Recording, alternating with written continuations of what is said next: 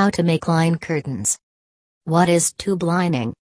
The easiest and most reliable method of lined curtains is called tube lining. Lining a curtain requires no extra sewing skills and adds body and fullness to your finished curtain. Curtains tend to hang better, and of course, you get the added benefit of a layer of insulation at your windows. When calculating the amount of lining fabric you need to purchase, you should allow the same amount as for your curtain fabric. Although you will not need so much allowance for hems. Here are tips for how to make line curtains.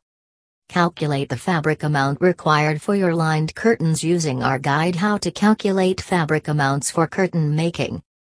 The width of your lining should be about 5 centimeters less than the width of the curtain fabric.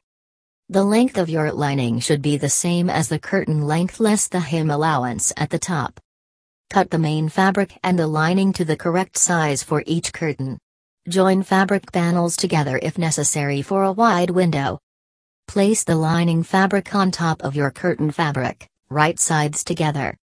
Ensure the fabric and lining line up exactly by placing a mark with tailor's chalk at the center along the base of each fabric. You may find it helpful here to use table lamps. This holds layers of fabric securely in place against the tabletop while you pin, tack or hand stitch. Always use professional curtain makers' clamps to avoid damaging either fabric or tabletops. Tack together the side edges of both fabrics. As your curtain fabric is wider than your lining fabric, allow the curtain fabric to fold underneath the lining fabric as you join the fabrics together. Stitch a 1 cm wide seam along each edge of your fabric. Stop 10 cm above where you will make the hemline.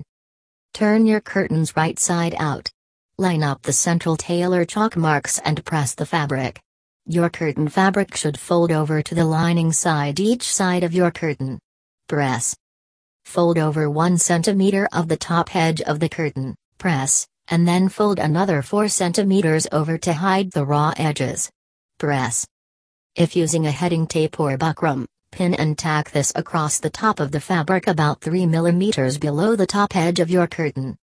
Purchase enough heading tape to fit across the entire flat width of your curtains, allowing an extra 4 cm per curtain for tucking under raw ends. Turn the raw edges either side of the heading tape or buckram under before removing pins and sewing in place using 2 lines of stitching, one across the top and one across the bottom of the heading tape of buckram. Always sew each line of stitching in the same direction to avoid puckering of the fabric. Remeasure the length of your curtains before creating a hem at the base of your curtain fabric, tucking under raw edges. Using hemming stitch, stitch the hem by hand so that stitching cannot be seen from the right side of the fabric. Create a second hem on the wrong side of the lining fabric. The finished length of the lining should be about 2 cm above the finished length of your curtain fabric. With the right side of the main fabric facing down and your lining facing up, press your hems. Now slip stitch the open edges together.